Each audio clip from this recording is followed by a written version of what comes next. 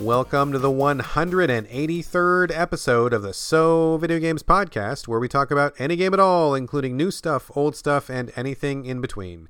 If we are playing it, we'll be talking about it. Today, we are recording on May 28th, 2020.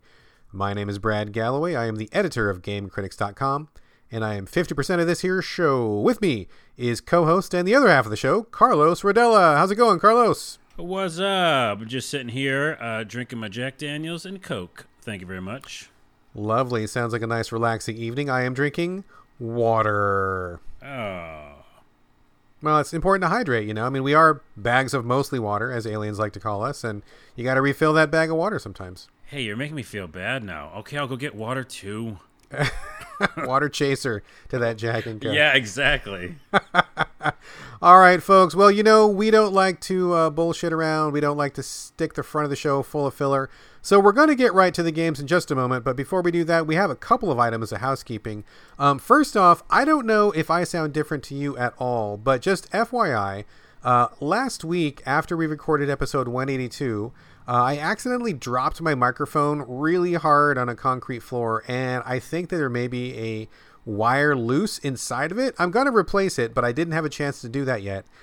So we are recording with my potentially broken mic. I just wanted to give you a heads up and apologize if I sound weird or if the audio this week sounds worse. So sorry about that.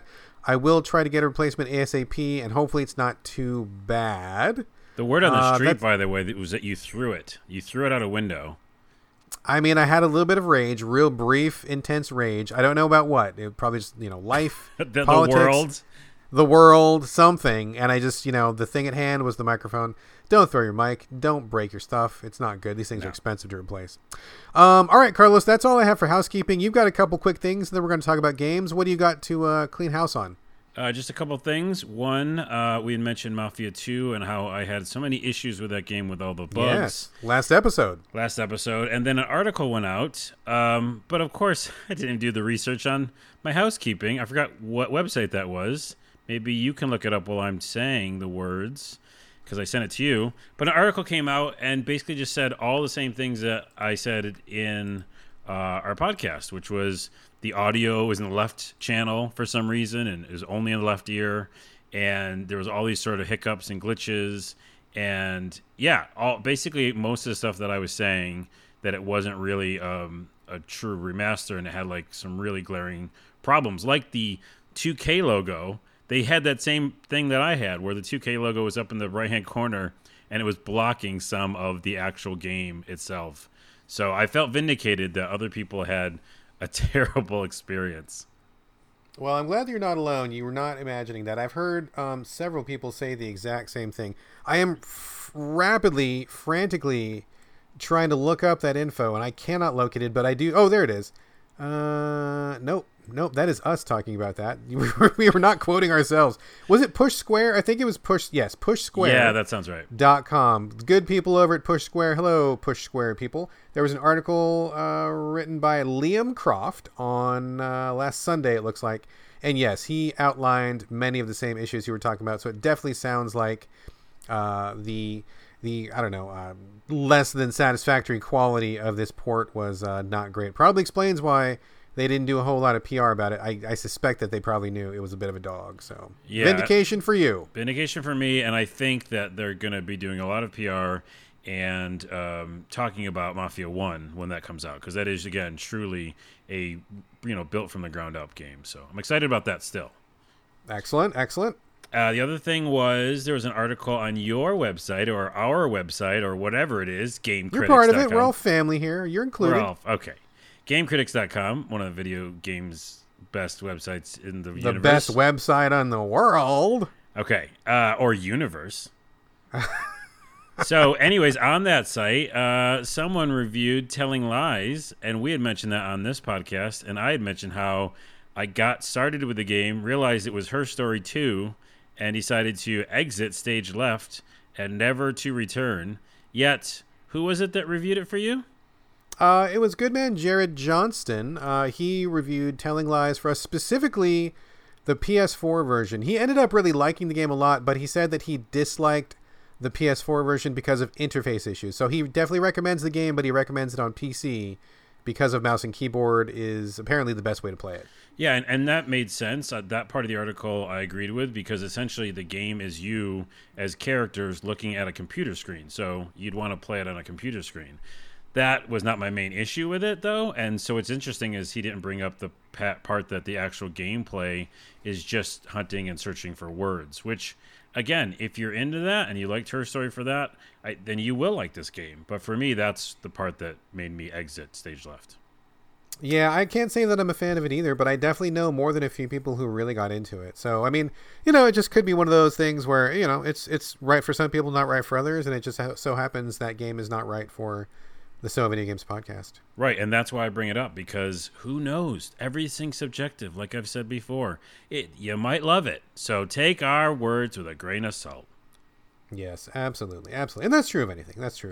Although, wait, hold on. Right. I know I say that, but then there was a specific episode where I said something like, well, take our words with a grain of salt. And you're like, no, this is actually just bad. Well, I mean, when I'm correct, then no, you don't need salt for that. It's just correct. But if there's some subjective thing, right, then salt is appropriate. But if it's me just giving you knowledge, then no, don't take salt for that. Wow, I'm confused by that statement.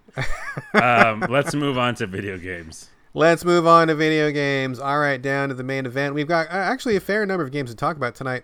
Let's start off with you, Carlos. Curse of the Dead Gods. Full disclosure, this was something that PR sent to us a while ago for you to look at. And honestly, I don't know very much about it at all. I know that you were planning to hit this for a couple episodes. We got sidetracked, but we're going to talk about it right here, right now. Pretend like I don't know anything about this game, because honestly, I don't. Curse of the Dead Gods, what is it? Yes, it's from Past Tech Games, and it is, I think, still in early access. I believe when I just booted it up again to relook at it, it still had the early access messaging. So check that out, see if it's still I think it's just not finished. But that being said, there's enough to enjoy the game as it stands. So what is this game? It is a roguelike, and full disclosure, as you say, I am not a fan of roguelikes. I want to run screaming away from them at every opportunity. That is so funny. I had literally no idea it was a roguelike at all. I I would have steered you away from it if I had known that's what it was. Well, I don't think either of us knew, and that's fine. And there's some really cool positives that I will posit to you. Ooh. That was pretty cute. Wordplay. So first off, you'll love this because you already like roguelikes. This has a great art style. A very, very cool, almost comic booky, cell shady. And yeah. But it is done perfectly. It's almost like, when there's a really good font and every single letter looks amazing. I don't think anybody has ever said that sentence to me in my life. When there's a really good font. Yeah. Oh man, I'm gonna mark this on my calendar right now. Are you a fan of Helvetica? Font. Then let's talk. But it's apt. It's apt, I tell you, because what I mean by that is every single thing they've done in this style works. So like a cloak or a weapon or the dungeon or the ground to the dungeon, all of it has a style and all of it works together. That's okay. It. I have seen pictures. It did look pretty neat. Now, if I recall correctly, correct me if I'm wrong. This is it a top-down sort of a thing? And it's kind of 3D, isn't it? It's not pixel-based. It's not pixel-based. No. It's just really cool, cartoony comic booky style art, and it's that Diablo-esque, whatever we want to call it. Isometric sort of. Isometric. Okay. And your character's pretty small on the screen, so do know that. And essentially, you start the game, you have this area, a hub area. You can unlock unlockables there, which are basically just upgrades that you'll win throughout the different dungeons. And they're just one big-ass door. And you just go in big-ass door, and you can choose short mission, medium mission, long mission, or hard mission, which I guess is just longer? I don't know. I haven't got that far. But essentially each mission or each little map, when you pick, let's say you pick short in the beginning, a beginner one, they'll give you kind of a layout of the dungeon, and it's got 3 different starting points. I don't know, maybe sometimes it's 2 or 3 or 4, but it's different starting points. And along the map is a line of the things you'll encounter in the dungeon. So the first one, say, is gold. The next one is a sword or some sort of weapon. The next one's some totems. And then you can move to the right and select a different track. And now this. So they're telling you this ahead of time? Yeah. Okay. Before you even go in the door, this is kind of like you're deciding which one you're going to do, which map you're doing. Okay. And so I picked the one where the weapon is going to be the first drop. And so then I can get gold later because I wanted to get a weapon right away. So then if you go open the door, you pick the map you want, you open the door, you go inside, you play that area, which again is just one room essentially. It's very much like Dungeon of the Endless. But but bigger because that one was really, I saw the screen, the real estate was really small. This is like a pretty big room. And you go into that room and enemies will spawn. You got to get through a bunch of waves of them. And if you do, whatever you picked for that kind of reward will pop up. So the first one I beat was the weapon, and it was a hammer. And it was this big-ass hammer, which I love in Melee games. And so I was really glad I picked that path. Now, you have pretty much all the face buttons are attack buttons. One of the buttons is a torch. And the other three buttons on your controller are attack buttons based on different weapons you have. And it's very similar to Diablo. There's cooldowns. You have a parry, and you also have a dodge. And both of those use, stamina as well. So there's a stamina meter. There's cooldown on those. There's special abilities and different weapons that you can get. So that's a lot of stuff. I was a little overwhelmed by how many buttons there were and things I could keep track of. But I guess that's also said of Warhammer and Diablo, right? You kind of just get used to it after a while. Sure. So what's really interesting, I think, is one of the key things that stands out for me, besides the art style, it is difficult, so that made me want to not continue very much. But before we get to where I ran away screaming, it's dark. So all the dungeons are dark. Ooh, darkest dungeon. Oh, no. So is it really hard to see? Well, here's the trick. Or the rub, as they say. You have a torch, and your torch attacks and does, basic attack, and it also can set things on fire, which is interesting. But you want to use your other weapons. You have a ranged weapon as well, I forgot to say. And you start with, some sort of pistol. So you want to use your other weapons. But the minute you use your weapons, it gets dark. And so then there's a couple lighting things in the room, so you can kind of go towards a little torch. Wait a minute, are you saying that you put your torch away when you use your other weapon, and therefore your light source goes away? Is that what you're saying? Yes, that's what I'm saying. Oh, dude, okay. Pause for a second, because that is the thing that's going around in these circles these days. Is it? I just played West of Dead. I think that there's a beta. We talked about it on the show a couple episodes ago, and that was another mechanic too. It was really dark. You had some weapons that had light, and then when you fired, sometimes it got really dark. And I don't like darkness as a mechanic in any video game, because fucking video game. I need to see the video part, and just being dark and squinting at my screen is dumb, and it just makes me turn the brightness up to 11 anyway. I don't dig it. I really don't dig darkness in games. I guess I could have done that. I didn't do the brightness thing. Well, no, it's interesting because I think it's funny you say that, because I haven't experienced it in a game before. You have in multiple games, it sounds like. And dislike. And I've never had that experience. So for me, it was kind of novel, and it was interesting because when it's dark, it's not so dark I can't see anything. And when any sort of thing like a gunshot happens, or the monsters themselves, I can see their outline. I don't feel like I'm totally off guard. It's not just darkness and then I'm getting hit. So, right. But it's an advantage. It's a pro and con. You're well, I should hold on to my torch for a little while, light up some things, light something on the wall, make something catch on fire, and that'll light up the room and hurt them for a while, and then I can use my main weapons for a while. It didn't really bother me. And again, to me, it was kind of interesting. The biggest problem is, this is tricky. I do not like melee games where, well, one, if a stamina cost is too high, then I feel like I'm kind of handicapped. Right. And the dodge, which is a great dodge, it seems like it uses quite a chunk of stamina. I got by with that, reserving it. But the bigger one was there's no healing in the beginning of the game. Later on, you get totems that give you percentage of healing or something. But early game, that's just fucked. You're basically well, I'm going to die. Because you're going to get hit so many times no matter what. and you can dodge and parry all you want. So that's really the reason I stopped playing it, because I really was into the art style.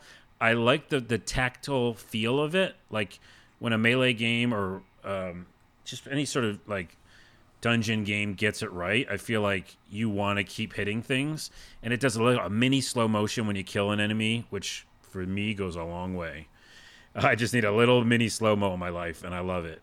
So it feels really good to play, even with the darkness thing.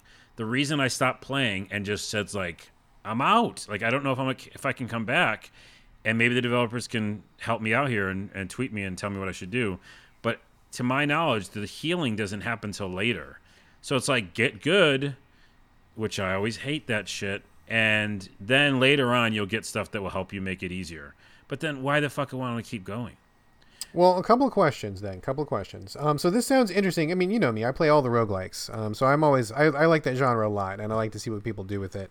So I guess my first question is, I mean, you mentioned that they show you ahead of time what you get and that you prioritize getting the weapon first. Is it possible that, like, it's just randomly generated, and maybe if you tried a couple more times, you could get a roll where a healing totem came up first, and you could like prioritize that instead of a weapon. So maybe that would change it for you. That'd be cool. I've played it many times now. I played it back when I was first going to review it, and then I played it again today, just kind of get a refresher. And every time the starter dungeon, again, not even like second or third, the starter dungeon always had either gold or a weapon as the first like 2 or 3 rooms.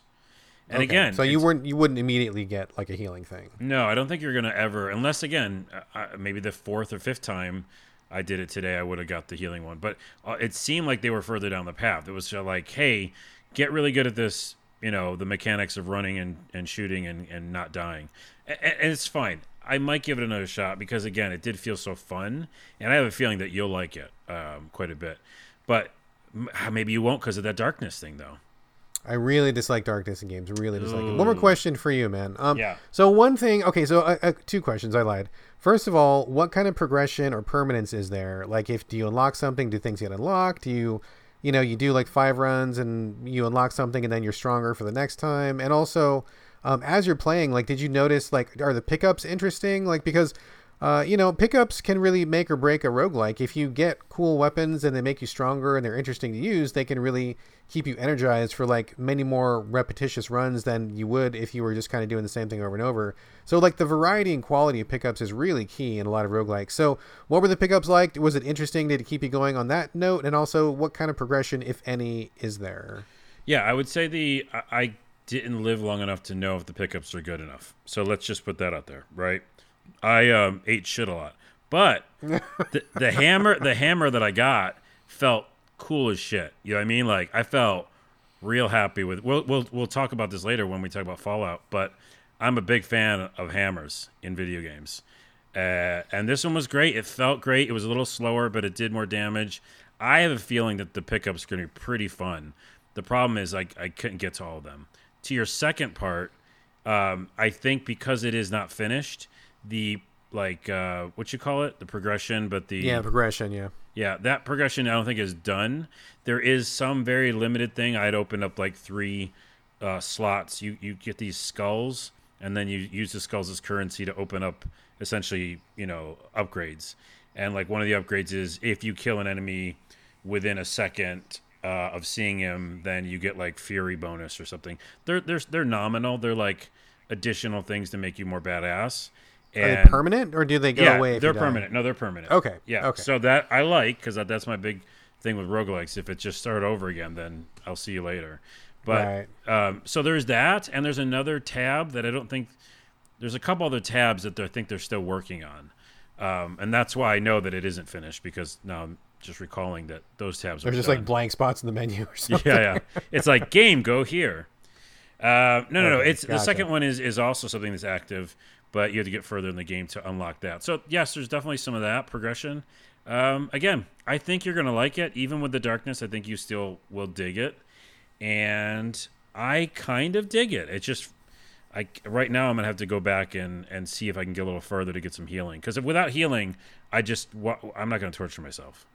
Yeah. No, I hear. It's funny. It's really funny you mention all of that because that's going to be coming up for me in 2 segments. We're going to be touching on many of those same issues in a moment. So okay, we will circle back. Any further thoughts, or should we move on? Let's move on. That's a game. I think you should check it out if you like roguelikes, and just you got to make sure you deal with the darkness okay, and then you're fine. All right, that was Curse of the Dead Gods. I'm assuming on PC, correct? I played that on Steam. Yeah, I think it's out on other systems, but we don't do homework. I'm pretty sure it will be coming to all consoles, but PC was definitely where it was first, so it's probably not out on console yet. Okay.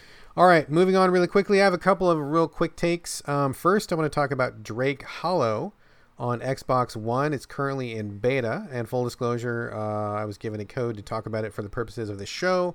Heads up on that. Hold on. Is that the hip-hop Drake that he goes to sleep at Hollow? I mean, it would be kind of cool if it was, but it's nothing to do with that person. Just checking at all. It's good to check, okay. But no. So this is coming from the people who made an indie game a while ago called, I think it's called The Flame and the Flood. You hated it. I hated that game. Yeah. I loved the way it looked. I loved the idea. It was a roguelike where you are rafting down a river and you have to stop on these little islands and collect resources. The graphics were so cute. I love the graphics. The idea was gold. I love the idea of rafting down a river and collecting stuff. But actually playing it was super broken and unbalanced, and I really did not like it at all. I remember it so much that it's you must have really not liked it, because I was it's burned into my brain. He didn't like it. If you remembered, I didn't like it. I really didn't like it. So this is coming from the same people, same developers, and I'm open. Everybody can make a different game. I have no grudge against those people. I'm sure they're all wonderful people. This is a totally different sort of a thing. It's called, again, Drake Hollow. It's currently on beta and Xbox. I think it's probably also on PC, I would imagine. This is it's a very strange thing. Up front, they told me it was multiplayer focused, but you can play it single player. So I'm okay, well, I have zero interest in multiplayer cooperative games like that, but I will check it out on the solo. And you can play it solo. Basically, it's a third person, kind of behind the back perspective. You play a kid. You can randomly generate the kid, or you can design what they want to look like, and you get to this island, and on this island it's surrounded by this miasma, this poisonous fog. So you cannot cross the fog. It saps your life if you try to walk through it. So you're kind of trapped on the island. There are ways to get around it, but we'll talk about that later. Basically, when you get to the island, there are little plant creatures that are living in the ground, and you pluck them up, and they're drakes. They're called the drakes, and they are little creatures that I guess give you magic. They give you little buffs if you make friends with them. They also get really bored, and so you have to focus a lot on creating a home for the drakes and keeping them entertained, because I guess it's bad when they get bored. I mean, to be perfectly honest, the gameplay premise of these creatures get bored, so please entertain them is already boring to me. So I was okay, this is not a great premise for me, but okay, I'm going to stick with it. Essentially, this is crafting the game. You just get to the island. They give you a couple recipes right off the bat that you can make, a crafting table you can make a toy for the drakes. You can make a bed for the drakes. Wait, other thing you can make. Is this Drake Animal Crossing? I mean, sort of, but not really. It's just it just seems like a lot of crafting. So you run around the island, collect some stuff, craft your recipes, make the little beds for the dudes, and the beds disappear after one day. So I'm oh great, I'm gonna have to remake this bed. That's already wait. We have to stop on that. I'm sorry. What bed goes away in one day? I mean, right? You make this bed, and it's made out of sticks or leaves or something. They call it the thatch bed or something like that. So I guess it's just a pile of branches and bushes. It's not an actual bed. It's just you it's put not some a leaves blanket. down. Yeah, I guess. But it's it goes away after a day, and I'm okay. So they're telling you up front you're gonna have to make this thing 10 billion times. That I don't know that I really want to do that, but I collected a bunch of stuff. You make some stuff, and then they're okay, there's other islands around you, and then you can figure out ways to cross them. You can make these little talismans which keep you safe from the miasma, or you can set up these little zip lines and zip over the miasma. But regardless, you go to another island, collect more stuff, look for more crafting recipes, and then you find these little monsters that are there that you kind of do some real basic melee on, and then you just basically want to keep coming back to your main island and building more stuff. And again, just to reinforce, this is supposed to be a multiplayer focused game, so I guess ideally one person maybe would be going out to scavenge for crafting materials. Maybe one person stays at home to keep making more beds for the drakes. Maybe one person is on guard duty in case any monsters show up. Hold on. It seems that like person making the beds got the shit job. I mean, kind of, dude, because it is pretty, you just collect a bunch of bushes and push a button and make a bed. Yeah. It's not really the most exciting thing. But I guess that's kind of the point of it. And if you look at the map, there are a series of islands. So I guess you just kind of go further and further away from home base and collect more and more stuff and come back and craft more and more stuff. I mean, it looks cute visually, but crafting is not generally my thing, and multiplayer is not generally my thing. So I think that maybe I am not the person this game is designed for. Like, I could maybe see my son, who is like 10, and a couple of his friends maybe getting together on a weekend and like them having some Doritos and Mountain Dew or something and like crafting for like a couple hours. Maybe that would be cool if you fit that demographic. I do not think I fit this demographic. So it seemed fine, but I just don't really want to craft a bunch of stuff for some animals that get bored. Yeah. And I think I would recommend it to younger players or players who definitely like to be online with friends. That's totally fine and fair. That's not a criticism. I just think I am not the right person to play this game. Right, but or like the Minecraft audience, it seems like, and we're going to be touching on that a little bit later, but Minecraft audience, Animal Crossing, I'm looking at some artwork of it. It reminds me of Concrete Genie, that style. Yeah, that's true. That's a good call. Yeah, and so a third person, I think this is a multiplayer game for a younger generation to, it's almost like a modern take on an Animal Crossing but you do some more melee because it does show like some pretty cool monsters. So I feel like there's definitely some fighting, for sure. Yeah, you go out and do some fighting, come back, and now you have like resources to build up your thing. I can see an audience for this. It's definitely not you or I. I know that. Right. Yeah. And that's fine, and that's totally fine. Like, I want to be really clear, folks. Like, I am not criticizing this game for what it is. I am simply saying I was interested in the way it looked, and I wanted to check it out. And after checking it out, I think that I am not the audience. But that's not a criticism of the game. I just think that it's just not for me, and that's totally fine. So I will shake this game's hand and wish it good luck, and I think we will probably just go our separate ways. I want to see a video of that. Post it on YouTube after the show. Yeah. Oh, wait, that's right. I could. You could literally do that. So that's Drake Hollow, currently on Xbox One in beta. I have one other quick shout out before we move on. Mortal Kombat 11 just put out, I think, their first ever story-based add-on DLC campaign called Aftermath. Are you a Mortal Kombat fan at all, Carlos? I feel like you should know this answer. I feel like you're not. The way I just delivered that, I think, was pretty kind of like in the tone of my voice. Yeah, I feel like on this podcast I've said something like Mortal Kombat like you don't like can the violence, go eat right? shit or something. Okay, so maybe just like a so-so fan. Yeah, like I like it a little bit. No, a little bit. My biggest problem, which I've definitely mentioned on the show, which now everyone's like shouting at their podcast device, saying, the fatalities. Huh? The fatalities and gore? Yeah, that stuff just I can't remember. I just like get mad at it, and I just can't see past it. And you're like, but no, it's a really good fighting game. It's got all these collectibles, and I'm like, I know it probably does. There's something wrong with me, but I just can't get past it. Again, let's hear about this DLC though. I mean, that's a fair point. And now that you brought it up, I'm like, oh yes, we totally had that conversation, and I fully remember it now that you have reminded me of it. But I mean, I'm in the same boat. Just real quick disclaimer: I actually don't like the gore in Mortal Kombat. I think it's a really solid fighting game that is really well put together. It's really gorgeous. There's a lot of content. I think it's just a real like high gloss AAA product. It's really awesome, and it just doesn't need the gore. I've never liked the gore. So I'm not a fan of that. I don't come to Mortal Kombat for the gore, even though I know that's like a large part of its identity, and that sounds crazy. I mean, that kind of sounds like I like a Big Mac, but I don't like the beef patties or something, you know, like it sounds nuts, but I love like that. It is kind of like that. And I just think it's a really fucking good game that it doesn't really need the gore to sell it. But anyway, with that said, I do really love the story mode in Mortal Kombat. Ever since Mortal Kombat 9, 10, and 11, the story modes have been fucking spectacular in all those games. Like, super worth it just to play the single player story mode, because it's like watching a movie that's actually a pretty good movie, and you just play a couple fighting matches once in a while, but it's like really entertaining and good. That's exactly what Aftermath is. They continue the story of Mortal Kombat 11 after the ending. They give you kind of a postscript about what happens after you beat the game the first time. all sorts of stuff pops up. 3 new characters pop up. It's Sindel. Who else is it? Fujin, the god of wind. Shiva, the female Shokan 4-armed fighter. Also, RoboCop shows up, which is pretty fucking bananas. He looks real good. He's got all his signature moves. Voice sounds pretty good.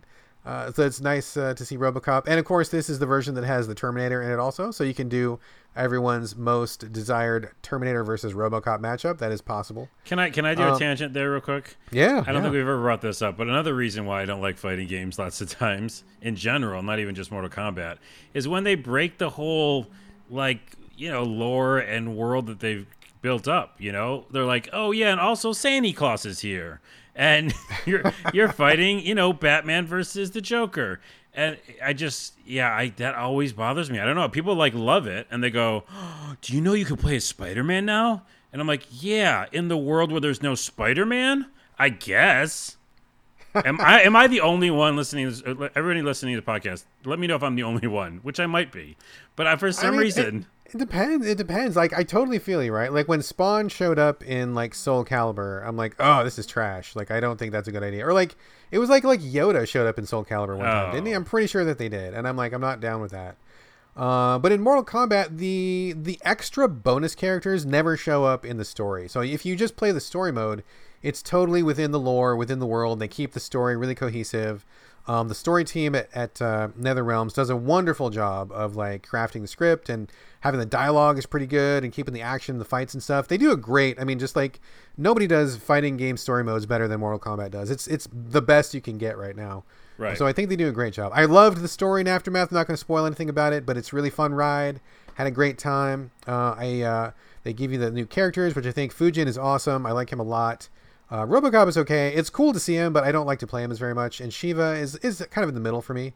And Sindel, oh dude, I feel like kind of embarrassed to say this, but she has such intense hot mom energy. It like brought me to my knees. It was really painful. I'm like, oh my God, I'm literally melting with the hot momness of Sindel in this game. It's pretty intense, and I bet a legion of teenage boys across the world are just going to be forever imprinted upon Sindel in this version. Man. It's pretty hardcore. So good stuff. Thumbs up on that. And I like it. It's great. I love Mortal Kombat in its current iteration. I love Mortal Kombat 11. It's a really, really great game. Well put together. Very fun to play. Tons of content with a K. And it's a good package. I blasted through the story mode in I think 2 days. Just got through it, and I just had a real fun time. And I came back and messed around with some of the other characters. It's just a great game. I just really like it a lot. Good things all around. So thumbs up to Mortal Kombat 11 Aftermath. And I really hope they do more story DLC. Maybe not for MK11, but I think just being able to get some more story. Maybe they could focus on 1 or 2 specific characters next time or something. That'd be great. I love that. I think it's a good idea. I would like to see more of it. 2 bits real quick. One, how much was it? And you say it takes like about a couple of days to get through. And how much?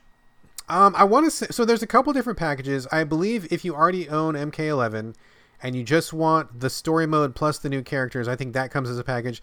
I want to say it's $25 or $30 for that as an add-on. It's pretty substantial. And it took me like, 2 days to get through it. I mean, altogether probably 4 or 6 hours, maybe closer to 4, depending on how good of a fighting game player you are. I mean, I had to redo a couple fights a couple times, and I didn't just blow through it. So a little bit longer for me, maybe shorter for other people, maybe longer for others.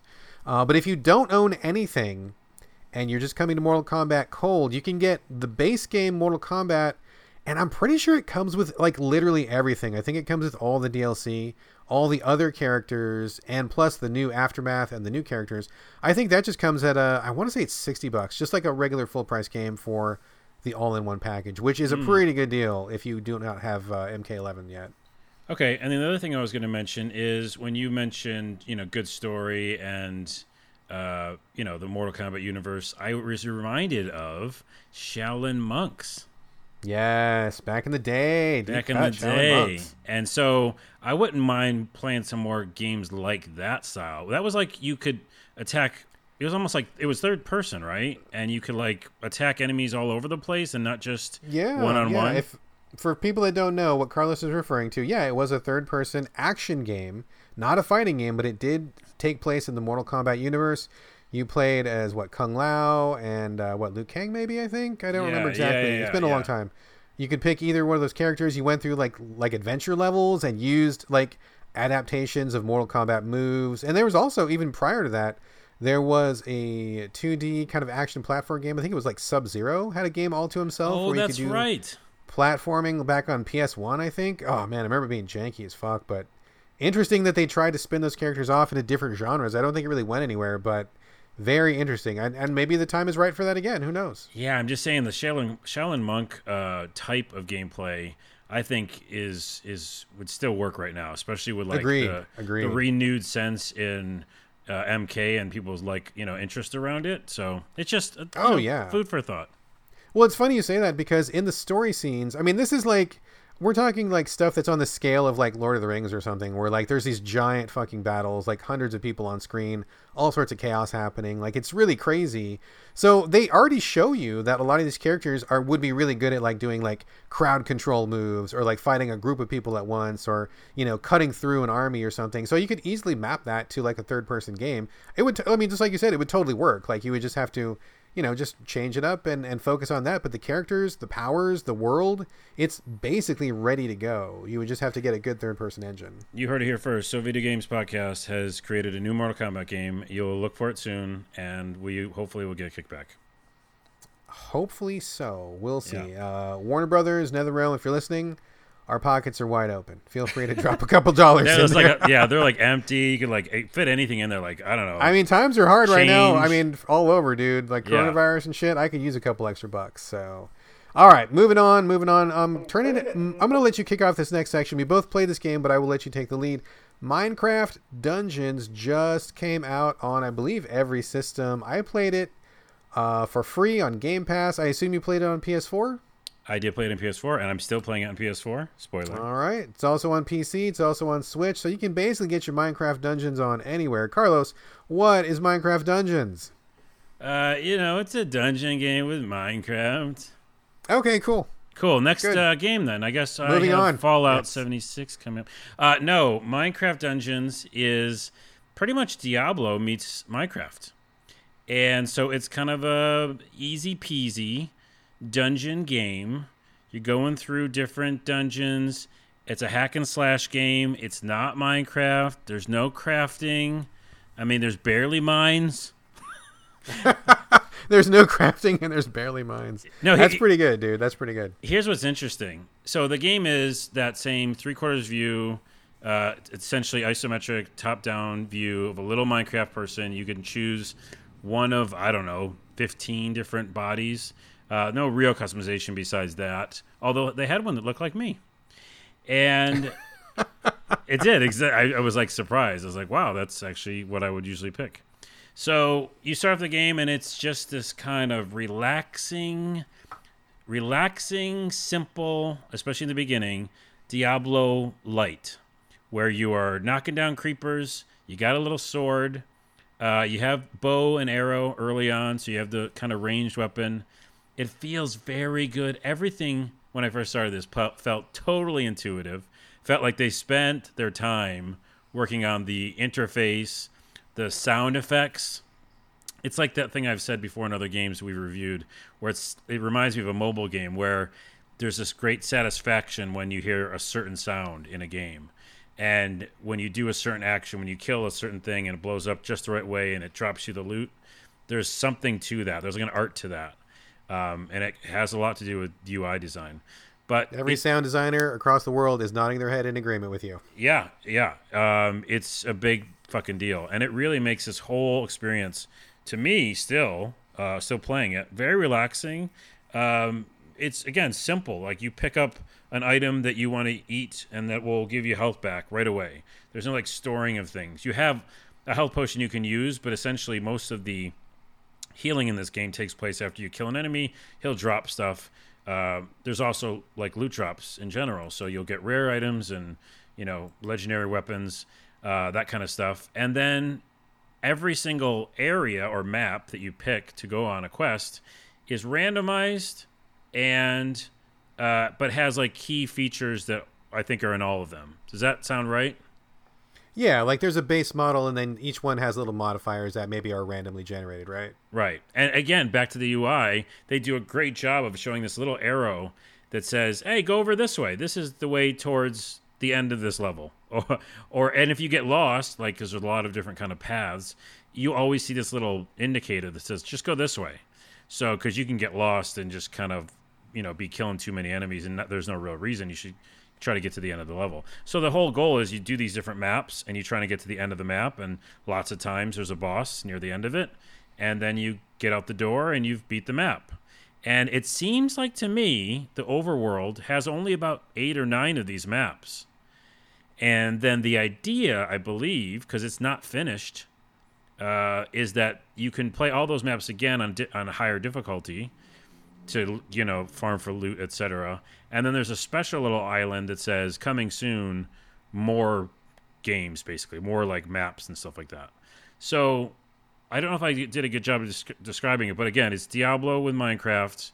Very chill. It gets difficult a little bit, but in general, I'm having a darn good time with it. Yeah, that sounds about right, and that's kind of what I walked away with. I mean, I was very happy to see this pop up on Game Pass because I don't think I would have bought it, but with Game Pass, you only subscribe and then you get whatever's on there for free. So I was happy to download it, give it a shot. It kind of matches up with what I thought about Drake Hollow, although I think I'm more in the Minecraft bucket than I am in the Drake Hollow bucket. I do like Diablo-like games, but they have to really click with me. I mean, the last one that I really loved was Inquisitor. We talked about that endlessly on the show. That was a really wonderful one. This one is good. Like, it's nice and solid. I think it's straightforward. I admire how straightforward it is. But it didn't, like, super click with me. I think I did 3 levels, and I'm like, okay, cool. Like, I think this is cool, but I'm good. Like, I don't want to play any more of it. And I kind of moved on from it. I don't know if I'll be back unless, like, my son wants to play it with me or something. Like, if he wanted to get into it and wanted a buddy, like, that would get me back into it. But I'm like, okay, this is fine. But I think, again, like Drake Hollow, maybe it's shooting for a younger demographic and probably a demographic that likes to get together with friends. I would imagine this game is a lot more fun with friends. I played it solo and I thought it was just fine. But it just didn't light me on fire enough to make me want to come back and put more time into it. So I think it's good. But again, maybe I'm just not the right person for this game. Yeah, I think that's part of it. I think even when I was playing it, I was like, okay, I know this isn't for me. Like, I booted it up and I was like, yeah, no, I know. This is for the younger audience. I get it. But the world is fucking crazy. You've obviously been watching. And so anything that can just kind of take your mind off it, and also that isn't like, we review a lot of games in the show, and a lot of them are pretty heavy duty. Like, we get into the weeds with story, right? Like, we play psychological thrillers and intense shooters, and I'm like, well, now isn't this little game nice? Like, hi there, Minecraft Dungeons. How are you doing? And I know that sounds patronizing, and I'm talking down to Minecraft Dungeons, but I'm not, because it did all the things that it needs to do. I got my little upgrades. I got my dog armor. Early on, I got dog armor, so I look like a dog. And that's always a plus. And then you get familiar. So I got a dog. I had a little dog chasing me around, and he was helping and killing zombies for me. And I had dog armor on, and I had a rare bow. And I was like, yeah, that's about right. I like how this feels. And I agree with you, actually. Like, I think that you are correct in saying that it's a really good, like, it is kind of chill. I mean, I did get killed once or twice because I just got really careless. Like, I went into it thinking it was going to be a cakewalk, and there was a few sections when I got overwhelmed pretty quickly, and I kind of got surprised. So yeah, it's not ramp up. It can ramp up. Yeah. It's not totally brainless. I mean, you got to, like, pay a little attention and, don't fall asleep at the wheel like I did. But it is relatively chill. It's very benevolent looking. Like, there's nothing scary about it. There's nothing harsh. And so if you want something that kind of just to take your mind off it and maybe focus on it, but not require too much focus, but then again, it's interesting enough to keep you going. It's not totally brainless. Like, it does hit a pretty good middle ground. So if you want, like, a zen kind of I need to think about something besides the real world game, I think this is a pretty good fit for that. Yeah. And I want to say 2 more things about it. One, because I love melee games and I love finding glitches, I really wasn't trying to, but I found a melee glitch immediately where if you roll and also are shooting the arrow, you can slide forward while shooting the arrow, shooting your bow, whatever, like you're shooting your bow and arrows. And if you roll and like hit trigger at the same time, you can actually be shooting while moving forward, like in a sliding motion. It's pretty badass. And it's gaming the system already. Gaming the system. Yeah. Pro tip: Carl says, do a roll, do a dodge roll, and then shoot your bow and arrow, and you'll be able to slide. Secondly, the only thing that I'll say negatively, it's a Minecraft game. Maybe just let me break a few fucking bricks. I like, it's the first thing I thought of when I got to Minecraft game. You load the game in, they give you a sword. I go, okay, let me cut this bush down. Let me fucking hit a tree. Nothing's breakable in this game. It's fucking funny you say that, because I had literally the exact same thought, because I'm like, okay, it's Minecraft. I went to go hit a building or something, and I expected it to bust into blocks, and like literally nothing you can break. And I'm like, what? That's it looks like they took the visuals of Minecraft, but they absolutely did not take the Minecraft, the crafting or the mining or the breaking of blocks or anything like that. Yeah. Which, I mean, I get they want to keep it straightforward and streamlined, which of course, but like, it's really weird that they decided to leave that aspect of it behind. And I was going to say, essentially what it comes down to is it's like a skin, right? It's the Minecraft skin exactly, on a game that is pretty much any indie Diablo game ever, right? We've probably reviewed 8,000 of these Torchlight type games. By the way, it's Torchlight. That was a much easier description of this game. This is Torchlight with Minecraft skin. Now, what's interesting, though, is you can beat some bigger bosses or like bad guys, and they do break apart into littler guys. And I was like, well, there it is right there, though. Because that's the technology that I wanted to see in some, materials. So they do have the ability. They just didn't really want to, I don't know, I guess complicate the game engine, or maybe it got too cost heavy or something when they're working on it. I don't know. Well, it's interesting because, this kind of also makes me think of Dragon Quest Builders a little bit. Mm-hmm. It doesn't necessarily feel like it, but like in Dragon Quest Builders, how you could demolish huge portions of the world and you would craft things and you could get resources, and, there was definitely combat and all that, but you were also kind of like mining for things and building things. It's really weird that they decided to not do like any of that. I mean, maybe it's coming. Maybe that's what's going to be in the island, or maybe they're going to expand the game later. But just from the get-go, one of the biggest aspects of Minecraft just was kind of MIA, which I think is really strange. Yeah. But by the way, that you do have your own house, though. And you can go to your house. Did you see that? I didn't get that far. I had a campground. Did you eventually get a house? No, it's in there. You didn't notice it, but there's like a little door that you could go in, and it's your house. Oh, I was just by the campfire. I didn't realize there was a house that you could go in. It's right by the campground. You just have to go around the corner. And I was like, oh, what's this door? And then it was like, this is your house. Oh, what's in your house? I think cows or pigs. One of them. Pigs, just like in real life. Just like in real life Minecraft, And there's like 2 levels. And I was like, this is kind of cool. Of course, you can't do anything in there and you can't build. And like you said, maybe it's coming. For now, it's a Diablo Light. It's fine. Like, it's a fine game, and I'm still playing it. So that's cool. That's I am not playing it, and I don't think I will come back to it unless my son wants me to. But I do think that it is good at what it does. Like you said, it's a fine game. I have no real complaints about it. I just don't think it's my kind of game, or it's not right for me at this time. And again, I'm going to part ways on friendly terms here. It's not yours. It's mine. Good one. I'll see myself. No, that was good. That was good. No. I'm leaving. I'm leaving the podcast. All right, moving on. A couple more games here, folks. We also have listener Q&A. I don't know if I mentioned that at the top of the show, but we do have listener Q&A coming up. Before that, though, I have a couple of quick games to discuss. First off, Neo Cab, full disclosure, given a code by, I believe, the publisher for the purposes of speaking about this game, which I'm doing right now. This is another visual novel. I don't know if it came out this year or last year, but it's not super old. It's about you play the role of a woman in the future where there's some kind of like a weird Amazon / Google / Microsoft kind of tech company taking over everything, and they're automating all the jobs. And so people are like losing their jobs. She is one of the last remaining human like Uber drivers, all the other Uber cars are automated. And so most of the cars that people ride are just self-driving cars. And she's one of the last holdouts.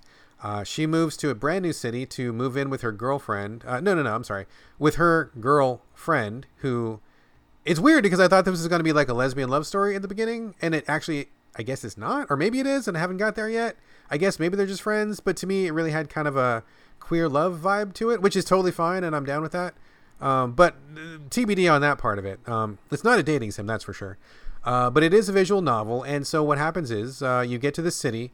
Events happen. I'm not going to spoil it. But basically, apart from the main story, what you end up doing is you pretend like you're an Uber driver every night. And so you go out and you look at how much fuel you have in your car. You have an electric car. And if you're low, you can drive to an electric refilling station and you can buy some gas. You have a certain amount of money. You've got to like manage your money. Don't spend too much money on places to sleep or how much electricity you're buying for your car. So you got to manage that. And then you like look at your map and there's people who need a ride, just like in Uber. And so you pick whichever person you want to pick up. They'll give you like a little picture of the rider and a star rating. And they'll have a little quote about themselves. And then you just see which person you want to drive to and pick up. You pick that person up. And then you don't actually do any driving. Like you just select the location and then the rest of the game is kind of you looking, like you, the player, looking at your person who's driving and also looking at the person in the back seat. So imagine if you, the player, were perched on the hood of your car and you're looking into the passenger compartment. So you're seeing the driver and the passenger at the same time as they have this conversation when she is Ubering them around. And a lot of it depends on the emotional state of your driver. I haven't quite gotten a grasp on this yet, but sometimes depending on what you say or what the passenger says, it'll put you into like an angry state or a sad state or an excited state. And that sometimes will prevent you from saying certain things. Like if you're trying to make small talk, but you're really mad about something, it won't let you choose like the really like neutral responses. It'll force you to say like an angry response because she just is like feeling really emotional at that time. Or if you're feeling really sad, then you can't pick a happy response. I don't exactly know how that works because sometimes when I'm playing the game, the character is feeling things that I am not feeling as a player. And so it's a little bit of a disconnect when I want to pick something that I think is appropriate, but the game is telling me is not appropriate. But otherwise, I think it's actually really fucking interesting. The graphics are great. It's very cartoony / realistic style. Like everybody's looks like real humans and they have like normal flesh tones. They don't look like CG. They don't look like plasticky. It's kind of like looking at a very nice like cartoon, but a very sophisticated cartoon look to it. Everything is really smooth and it's kind of fun just watching the car drive around, kind of relaxing, listening to a conversation as the world is kind of whizzing by outside your window and you just kind of just talk about whatever's happening. And it's a really, really interesting thing. At the same time that you're Ubering people and talking to them about their shit, there is a main storyline that you are trying to figure out. I don't want to go too much into that, but it has to do with this friend who is a girl or your girlfriend possibly, or maybe just a friend. There's a storyline to do with that that's kind of separate from doing the Uber stuff, which kind of keeps things going. But overall, basically, you're just being a futuristic Uber driver talking to people who get in your cab, and that's just like what the game is. And honestly, I think it's pretty cool. I'm kind of digging it. I've been playing before bed. It's pretty chill. You can do 2 or 3 rides a night and just kind of like have those convos and see who these people are and what they're about. And it's just pretty laid back, and I like it. There's been a lot of really good visual novels this year, or at least that I've played in like the last 6 months, and this is like the 3rd or 4th like really good one that I'm really into so far. So haven't finished it, but like it a lot, and so far I would definitely recommend it. And what's it on again? You're playing it on when? I'm playing it on the Switch, but I believe it's also on every platform. I'm pretty sure it might even be on iOS too. I gotta get into more visual novels. You're the one on the podcast who plays them more than I do. It's not like I don't want to. I feel like I haven't had one that's like hooked me. I'm not sure if Emotional Uber Driver is going to be the one that does it, but that wasn't a knock. I have a question about the emotional part. What gets you emotional? Like how does that even come about? Like why are you angry or sad? So one of the big issues in this game is that everybody's like kind of upset about this big tech company taking over, right? So like a lot of people are losing their jobs. A lot of like your driver, I may be misremembering, but I'm pretty sure that like she lost a job because of like this tech company taking over. So she's forced to become an Uber driver to survive. And so she's mad about that.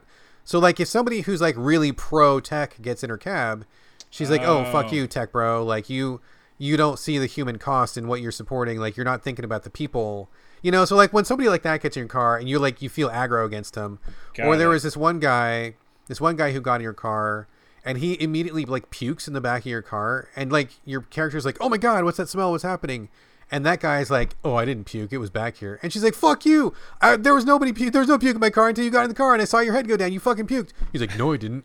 And so you like get into a fight with him. I mean, that part, I was fucking angry as hell, dude. Because he was I'm being a mad hearing it douche. now. Yeah, fuck I was like, that oh, guy. you motherfucker, you puked in my car. And you're like, you're denying it, you know? Like and the worst part about it, though, was like, you're fighting with this asshole. He's being a total fucking dick to you. Oh, I was like so angry. And after he gets out of the car, he's like, fuck you, this is the worst ride I've ever got. Like, he fucking 1-stars your rating and it totally tanks your rating. And then my company sent me a warning and they're like, oh, if you dip below 4 stars, we're going to fire you. And I'm like, what? That asshole puked in my car and he gave me a 1-star rating because he blamed it on me. Like, fuck that guy. And I'm like, I can't lose my job because of that fucking douche. So that to me got me angry, like really angry in person because I know people just like that. But that's the kind of thing you do. I understand what she's going through now. Like, that's all I needed. You answered my question. She just, how about this? The real answer is she responds to life. Like, if someone's a douchebag and is part of the reason why she lost her job or vomits in her car, she's mad. Got it. I'm in. Yeah, exactly. Yeah. So that's NeoCab. I haven't finished it. I really dig it so far. It's really interesting. If you're looking for another good visual novel that's not exactly the same kind of Japanese style that we get all the time, this is definitely more of a Western style, trying something new. I like it a lot so far. So thumbs up to NeoCab. I have one more quick name drop of a game. Getting back to stuff we talked about with our first game, which was Curse of the Dead Gods. This is a roguelike, top-down, pixel-based, just came out for the Switch today, literally today. It's called Atomicrops, but that's all one word, like Atomicrops. It is a very interesting thing that wants to take top-down shooting, like a twin-stick shooter almost, and marry that to farming. So you have crops that you need to tend and harvest and grow. Animals or mutants and stuff are trying to eat your crops, and then you are trying to defend your crops against, so you want to harvest them yourself, right? So that's the basic concept. And I'm like, okay, I don't know that I've ever played a game that had farming and shooting in the same sort of thing. That's an interesting and novel concept, so I will give this a shot. I gotta say, I really think it's not ready for prime time. It feels to me like an early access game that should have stayed in early release. It does not feel finished. Because a lot of stuff in the game is not explained very well. There are systems that don't make a lot of sense. The balance feels really off. Like things are really expensive and you don't get very much money. So it feels like you're really working hard to like buy a new gun or, just to buy something that you need to buy.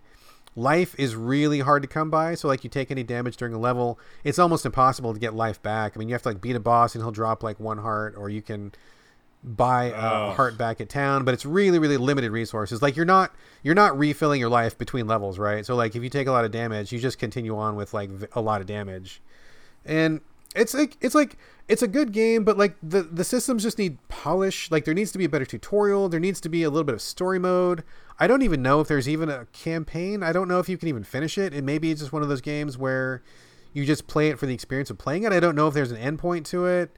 I don't think the economy is very well done. And it's one of those games also where like PR told me, yeah, there's some stuff that's permanent and that you can carry it over, but I didn't see it. I didn't find it. And every time that I died in that game, I got sent back to absolute square one, like keeping nothing at all, just going back to the... Yeah, it's rough, dude. Like keep moaning. I mean, please just keep moaning. Don't stop. I mean, go ahead. I am Mr. Roguelike, right? But I like modern roguelikes, and the roguelike of old where they just absolutely kick you back to zero when you die is just not something I'm really up for. I don't think a lot of people are up for it this day and age anyway, because it's like a lot of time wasted if you don't have even anything to show for it. That's kind of... It's a tough sell these days, because a lot of roguelikes are really getting that right. They're giving you permanence, they're giving you persistence, they're giving you upgrades, they're giving you unlocks. Even a little bit can go a long way towards selling you on an experience. And with Atomicrops, I like the way it looks. It's cute. I like the concept of farming things and protecting those crops. I think it's on the right track. I just feel like they sent it to the eShop maybe like a year too soon. I feel like it needs balance, it needs polish, it needs playtesting, it needs a better tutorial, it needs like a story mode, it needs some things that you would expect from other games of this type. And the real problem here is that the Switch is absolutely not starving for roguelikes. There are a lot of fucking amazing roguelikes on the Switch. There's a lot of really good top-down action games on the Switch.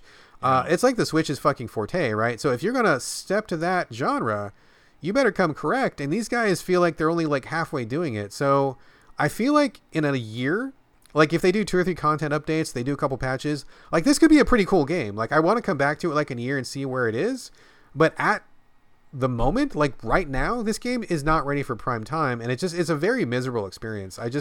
I want to like it more than I do. And I just really, really don't like it. And I feel like every time I play it, it's a waste of my time. It's interesting because, I feel like there's so many, like you said, roguelikes right now, especially on the Switch. And lots of times when we talk about games in the show, it really does come down to timing. Like, right? Like, so games have, like, surpassed movies, but it is similar to that, where, like, where does the movie come out? You know, back in the day, like that was like, is it come out in the middle of summer, the blockbusters, or no, let's push it till November so it's the only movie in the theaters or something. That sounds like the case for this game. Like I'm looking at some pictures of it, and it looks like super interesting and weird and different. And you say roguelike farming simulator, and you're like, oh, okay, that's weird as fuck. But I think a lot of it might just be timing. Yeah, if this game had come out like when the Switch like launched or something, like maybe that would have been better. But like right now, I mean, the Switch library is fucking hella deep with like really, really, really, really good games. And if you're just talking about the roguelike genre, the competition is so stiff, dude. There's so many really amazing roguelikes, and this one just does not even match up. And again, I don't think it's bad. I just feel like it's not ready. I feel like in 6 months, this could be a contender.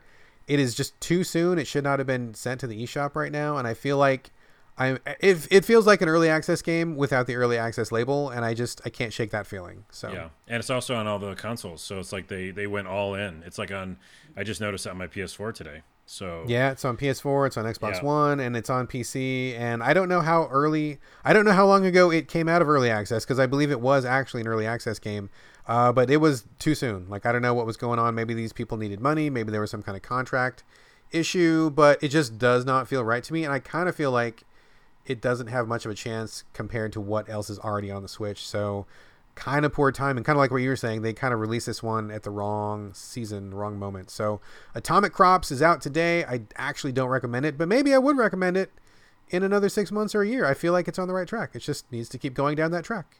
All right. Oh, and before we leave or before it leaves our memory too much, when it comes to the Uber driver game you're talking about, I was reminded of Johnny Cab. Do you remember Johnny Cab? Oh, that was from Total Recall. Yeah. By the way, young people listening, go watch Total Recall. You're going to have the original Total Recall, not the remake. The original there was a remake. That's right. No. The original one with Arnold. The one with Schwarzenegger. Yeah. It's real ridiculous, and there's a scene in there about like automated cabs, and there's a little guy named Johnny Cab. So, yeah, just check that out. Johnny Cab. Yes, Johnny Cab. Right. I have to talk about Fallout 76 before we go. Fallout 76. Yeah, it's our last game before we get to listener Q&A. Carlos, Fallout 76, there was a brand new update to the base game. So the base game being Fallout 76, Bethesda's Fallout-based post-apocalyptic MMO. They just recently put out Wastelanders, and from what I understand, I haven't played Fallout 76, but from what I understand, the big appeal of Wastelanders is that they finally add NPCs in that game, which I guess it was kind of famous for not having NPCs. Yeah, and to kind of go over the point of what the game is, it's a instance-based kind of online game, so when you go into your own map, if you're playing by yourself, you might have like 3 or 4 people that are on your map, but that's it. You can actually like control how big of an MMO it is. So I think that's important to note, because I think a lot of people will get confused on what this game is. And if you want to play it more like a regular one-player Fallout game, you really close to can. It's just every once in a while there's like daily events and big challenges that you could do with the people that are on the map, but you don't have to.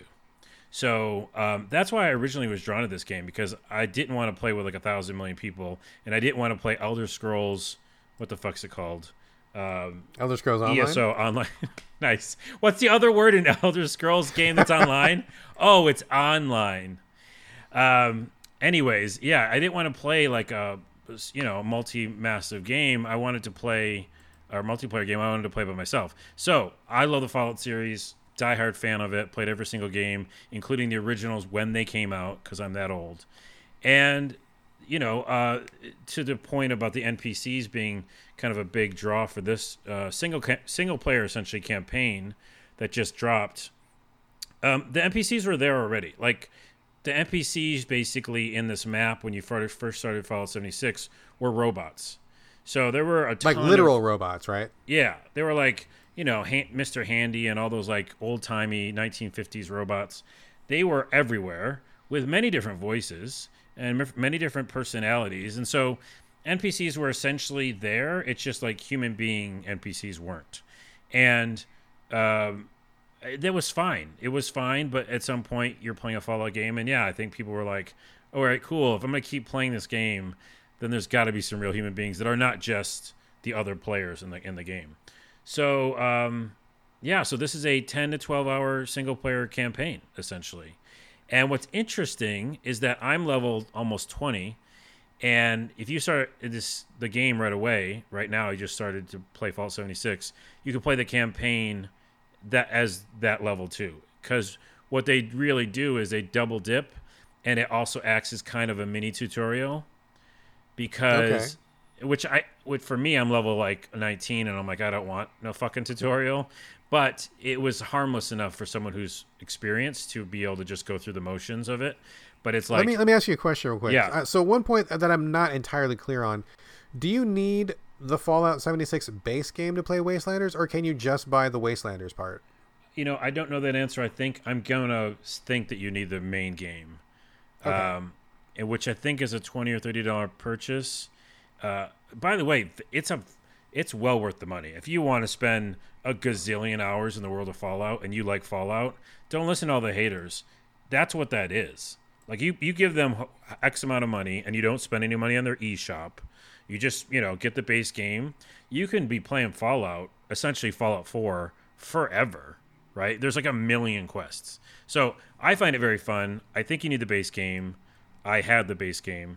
And yeah, there's a mission I won't spoil because it's actually pretty spoil heavy.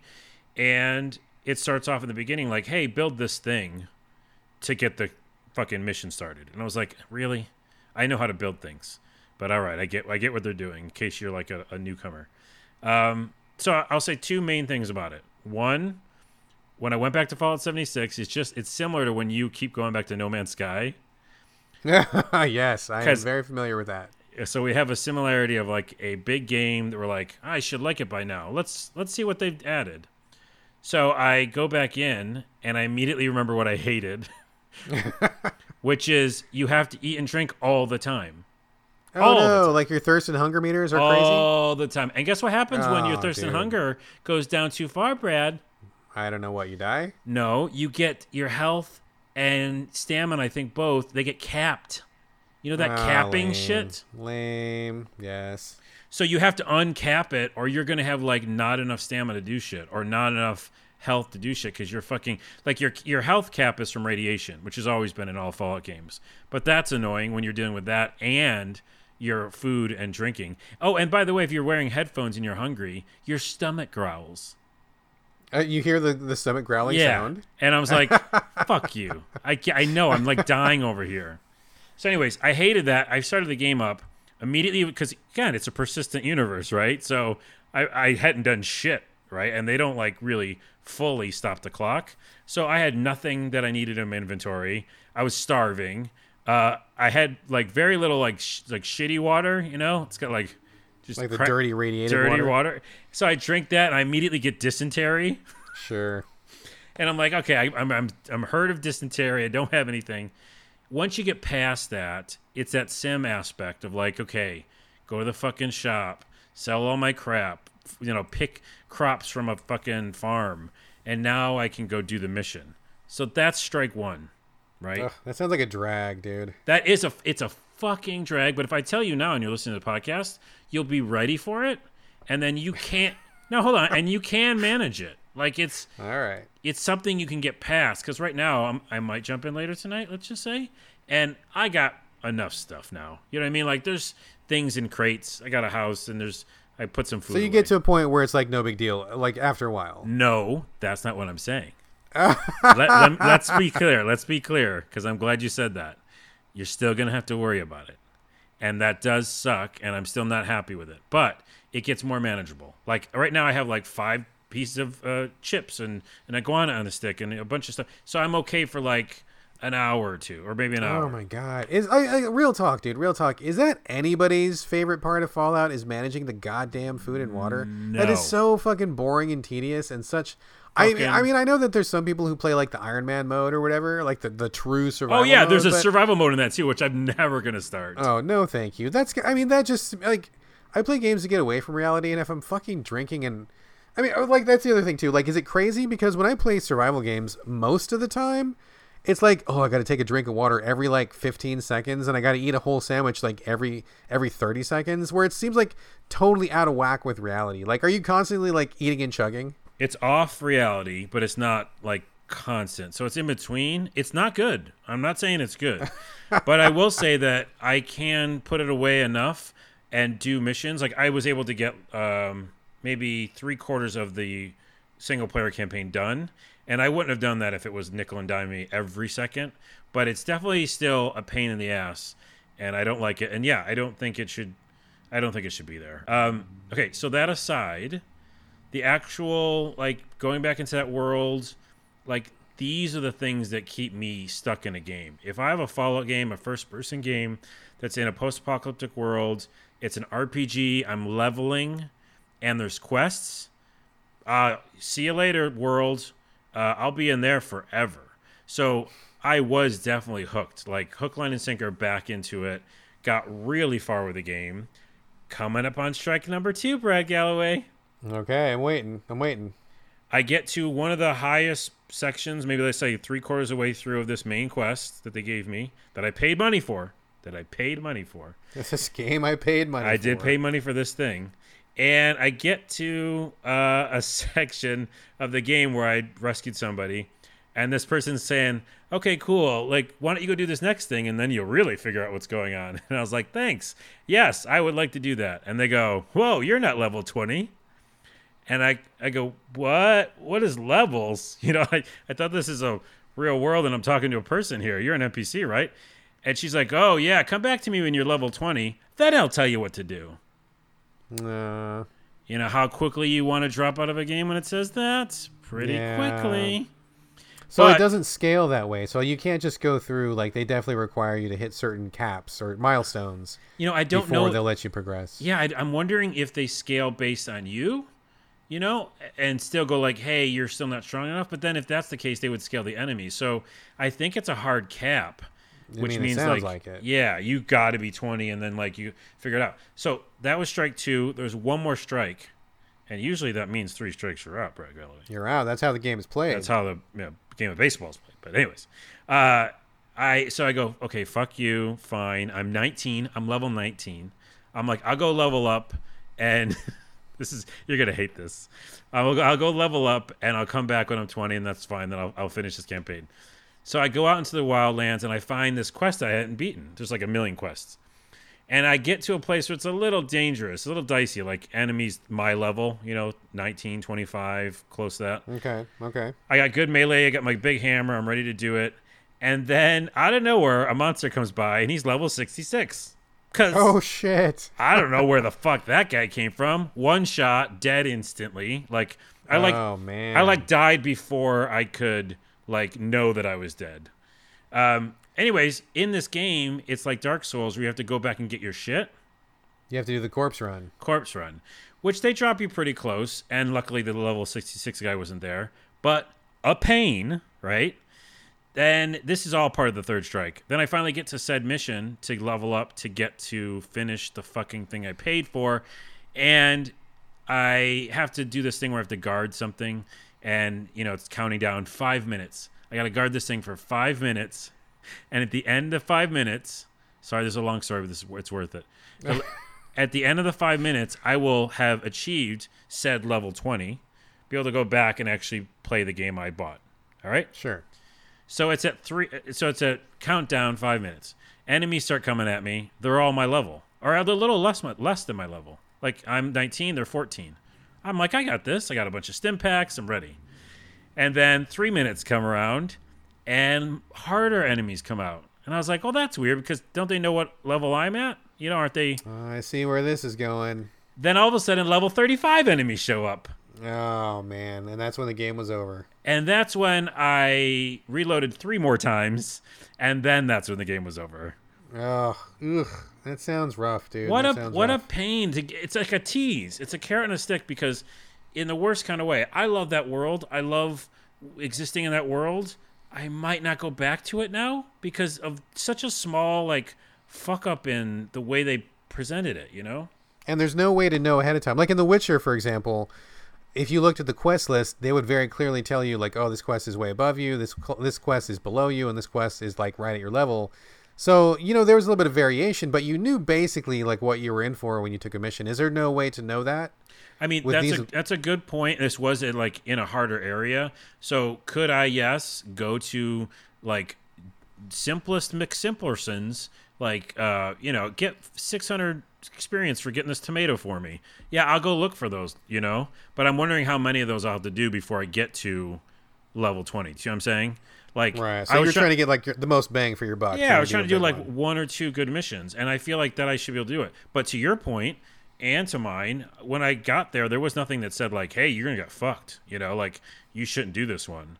It was just like, oh, yeah, just go up and guard that thing for 5 minutes. Yeah. That's my review. I tell you what, if you're, like, already level 20, then you'll have a better time. But I sneaking suspicion, a lot of people bailed in this game and did not make it. Like, I spent a fuck ton of time to get to level 19. So, yeah.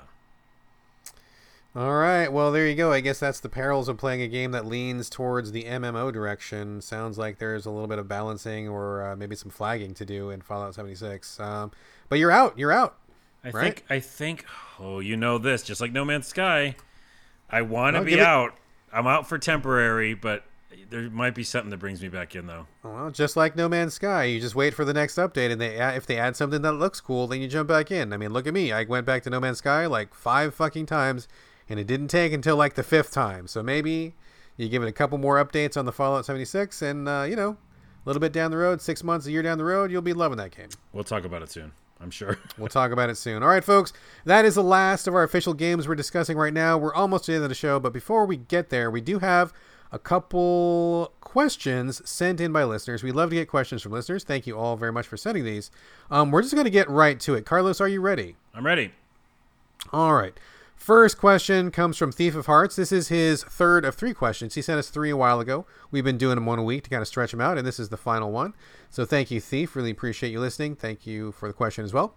His question is, there's a Battle Royale deathmatch featuring all of the cartoon/comic villains of your youth.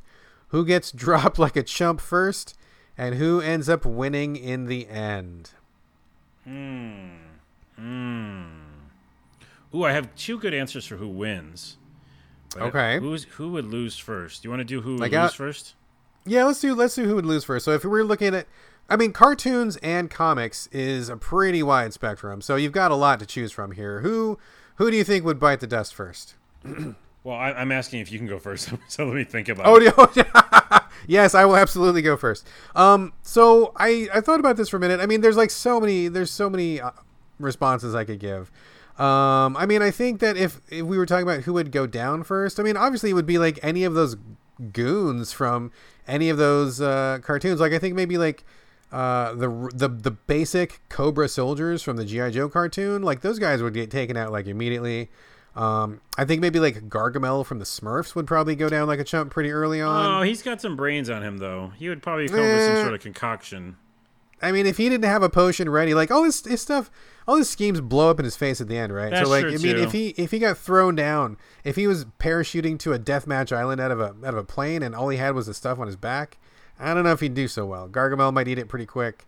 Any of the I was going to say any of the henchmen from like any comic book ever, right?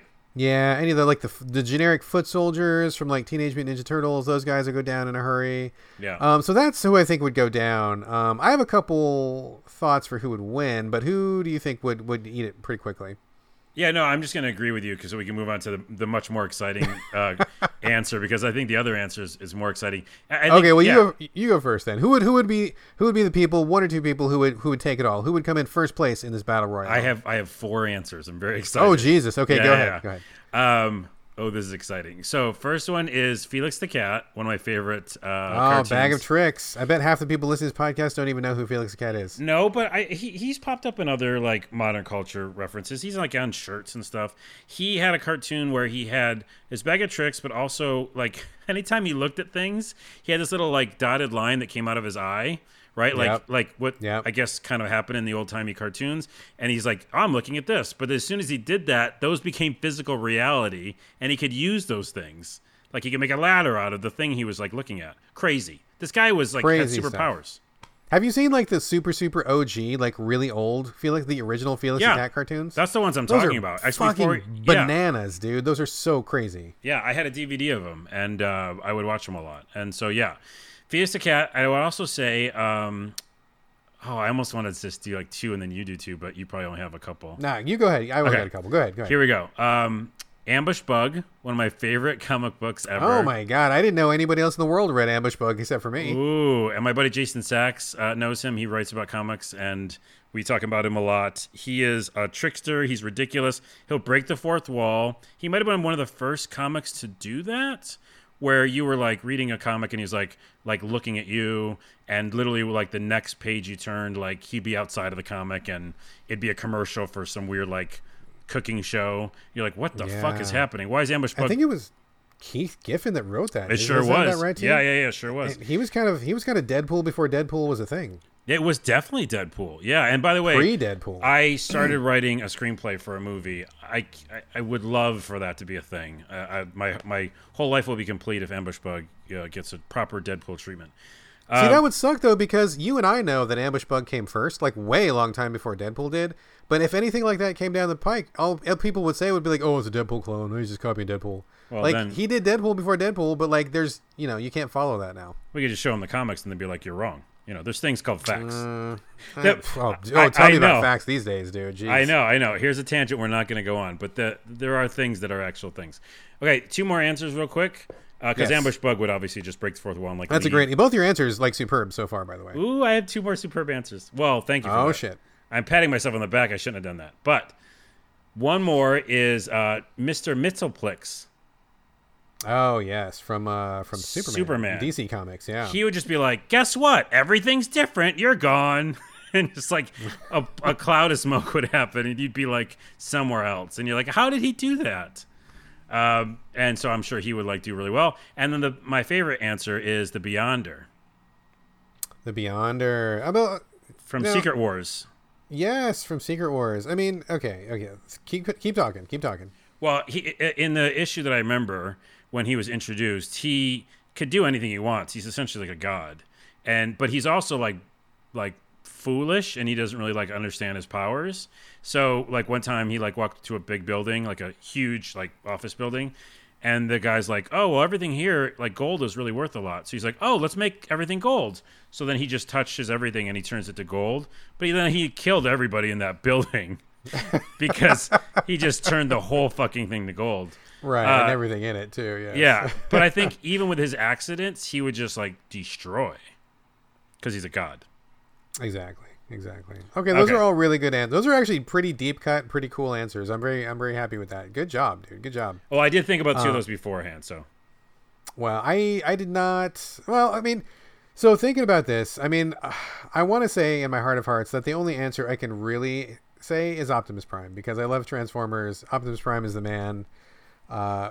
Pivotal father figure in my life growing up, because my actual dad was a sack of shit. So having Optimus Prime in my life was great. And, he's like the leader of the Autobots. He's like so wise. He's so strong, good in battle, can do so much stuff. I mean, I feel like he would be pretty good in a death match. I mean, it's tough when you bring in like the cosmic level guys, because if you're like putting, like regular superheroes or superpowered beings up against gods, I mean, it's like a whole like I know. scale. Maybe I cheated. I don't know.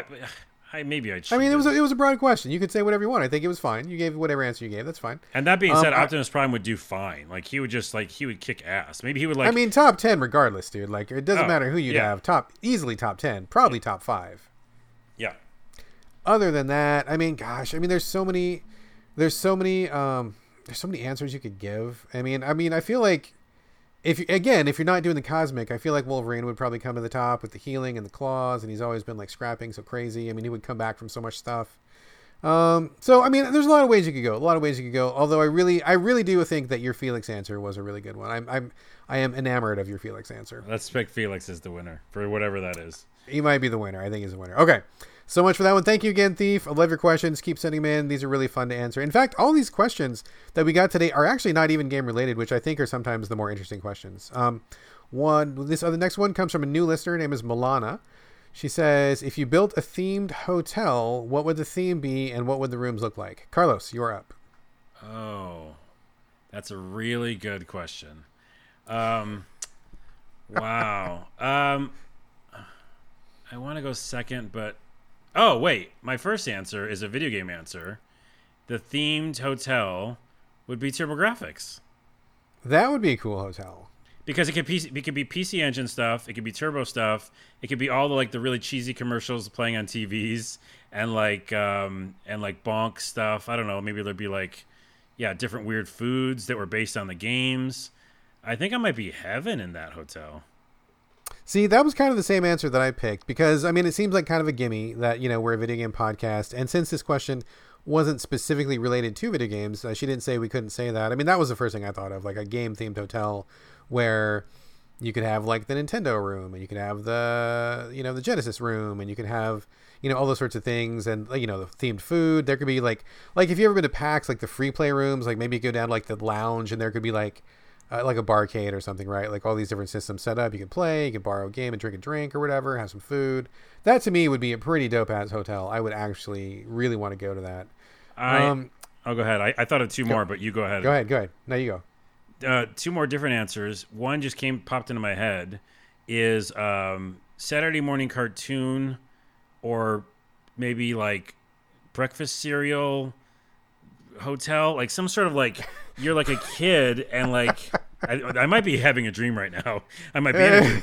But like I just saw like Dayglow colors and like stuff that goes with Saturday morning, like from the olden days, like our past essentially, where you'd get up and you eat cereal and like there'd be a lot of cartoons on and I don't know. Maybe that's a shit answer now that I'm thinking it out loud. I mean, it's kind of a cool answer. Like you would have to wear pajamas all the time to like get the Saturday morning feel going. Yeah. You would have to have breakfast of like some kind of hyper sugary cereal, and then you would just like have a big TV in your room that you would like sit in and just like watch, catch up with that stuff. It might be kind of cool. I could do that for a night. That'd be like good retro nostalgia trip. That'd be kind of fun. Yeah. The other answer that is a real answer that I want actually like right now is a cyberpunk hotel. That would be cool. What would be like the rooms look like? Well, I just want it to look like we're in the future. Like I'm tired of living in the present. Like I want to be in the far future. So just crazy and almost like unnecessary. Like a lot of cyberpunk stuff is like a lot of wires and just crazy goggles. That's what I think of. I think of wires. Wires is the first thing I think of. Yeah. But I wouldn't mind just kind of like going into that. Like this is the existence right now. It's this. And there's like VR helmets in the rooms and there's like a lot of things you can like lock into. I don't know. Maybe they give you like an arm attachment and you can like put things in it. I don't know. Just be like a cyber. I don't know. Go ahead. No, I just don't. I don't think those are good answers now. No, those are pretty good answers. I think the only other thing I would say off the top of my head was I would like to have like. I spend a lot of time like eating food and cooking food, and my wife and I are both pretty good cooks, and we like to think about food and do that when we get the chance. I think it would be cool if you had like a room, like a restaurant themed hotel, where if in your room there would be like a little compartment, right? So like you have your bed and your couch, your TV, like a balcony, whatever. But then there'd be like a wall dedicated to like a bar, right? And it would kind of look like if you go to like a teppanyaki restaurant or something like that, like what's that one Japanese restaurant where you go and the people they have like the grill that's in front of you? Benihana. Yeah. You've been to Benihana before? Yeah. Mm-hmm. Yeah. if there's like a Benihana like in your room and like, like it's closed. So like if you need to get busy with your wife or you just want some privacy, like there's no one there. But when it's dinner time, like the wall opens up and like a little chef comes out and he can be like, just make like whatever you want. Like you challenge this guy to be like, oh, I want you to make me a shark sandwich. And your friend is like, I want like a lobster soup. And then the dude's got to like, just like make it for you like on the spot. That'd be pretty fun. Oh, dude, I'm sorry. I can't get the visual out now because you said if you want to get busy with the wife and you're like, don't worry, they won't be there. But then the wall's right there. So, like, all of a sudden you're getting busy with your wife and it opens up and you're like, hey, you guys want some food? Oh, well, don't mind me. I'll just be here. Leave the pizza rolls and get the fuck out, okay? No, it's fine. I'm just behind this wall the whole time. We're workshopping it. It's not a done deal. There's no financing on this hotel yet. We're still working out the kinks. Working out the kinks. Right. Come on. It's in the thing you said. There we go. All right. Thank you very much for that question, Milana, and thank you for listening. Final question comes from Dolores Cheek, returning questioner. Maybe she's going to have one for us next week as well. Thank you very much for your question again, Dolores. Always a pleasure. She says, when you are old, Carlos, when you are old, what do you think children will ask you to tell stories about?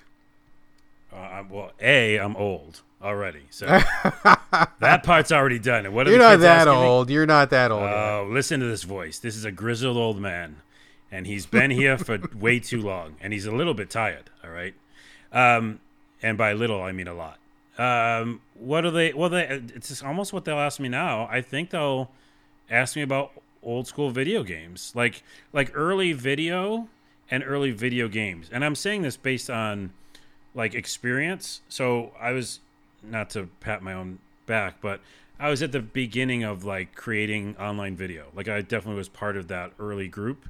And I've got stories for days, which by the way, shameless plug, youtube.com/a lot of things. I'm starting to tell stories for my life.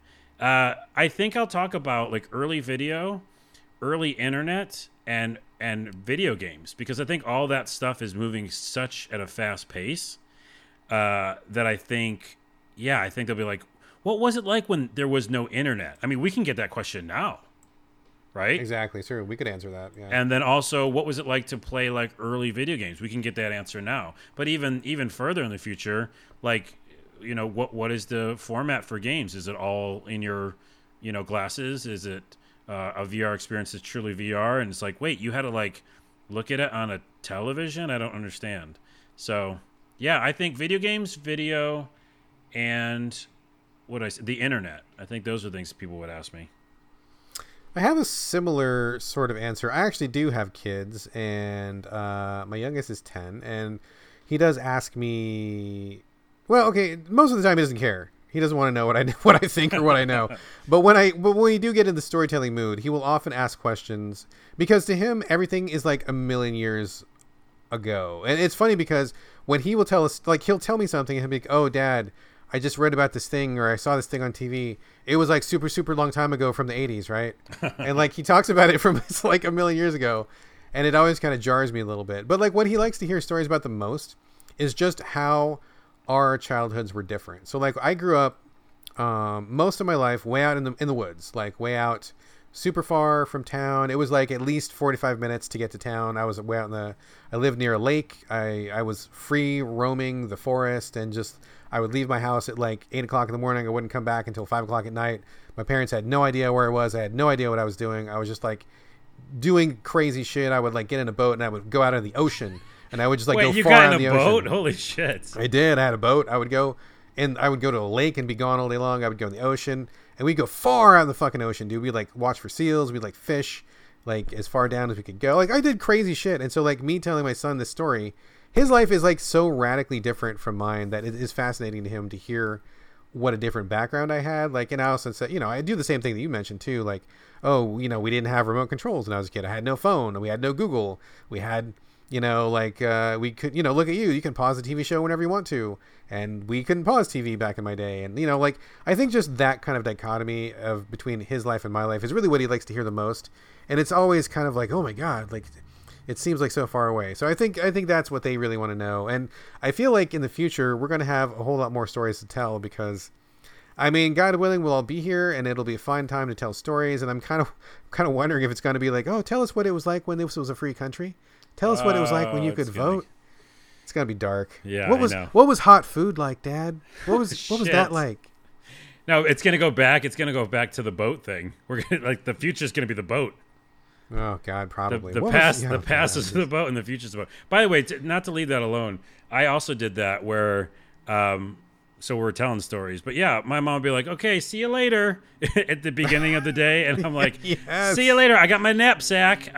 I'll talk to you when I talk to you." And Oh, my then God. it was just like into the woods. So I didn't have the ocean, but we were like in more suburban area. But there was always woods. Like we always lived near some sort of woods, and those woods were, in my mind, in a kid's mind, endless. Right? Oh yeah, dude, for sure. They're probably like 2 miles long, but it was forever. And so I would just go in there. This sounds funny just saying it. I just hit things with other things. Just hit things with a Just stick. hit things like, oh, here's a good stick. I love this. I'm just laughing at my own child version. I'm like, this stick will do. This will be a good one. For what, Carlos? You know, hitting things. And then I'd That's hit what you things. did as a kid. You found a stick and you hit things. That's what you did. Hit things and like hit things with other things, and then climb things. Like I was much more fearless than I am now. Like I'm not gonna climb that fence. You know, I could fall down and hurt myself. Like back then, I'm like, I'll climb the tallest thing I can see. What the fuck? Like go over there. Yeah. And totally. just I mean, like yeah, exactly. Dude, and hurt exactly. myself. Like I'd be fucking scratches all over me.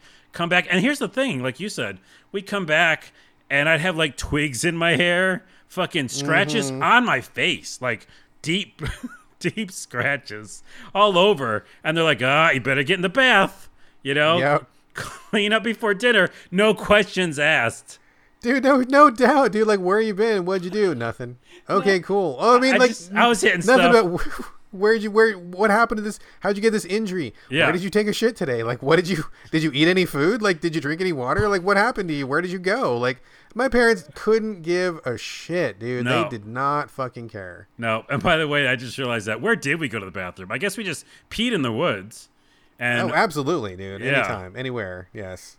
And there was this little, just to finish this memory, there was this little, now this makes me sound like I'm 84 years old, but it was a penny, it was called Temple Dairy, and it was a little, like, convenience store, but they had penny candy. And it was still a thing back then, like Wow.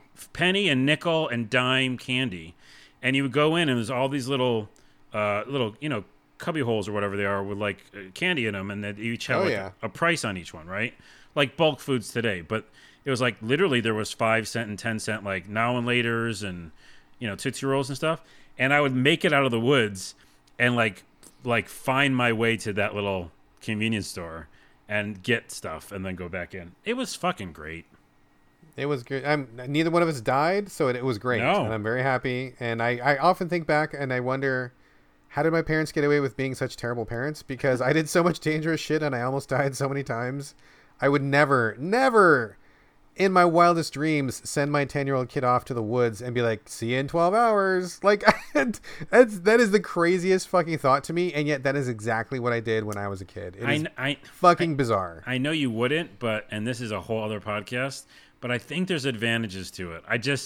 I do, because I do think there's a lot of coddling going on. I think there's a lot of social media rage and outrage around fucking bullshit, and like living the real world and like before society, before civilization, like you and I were like fighting for ourselves.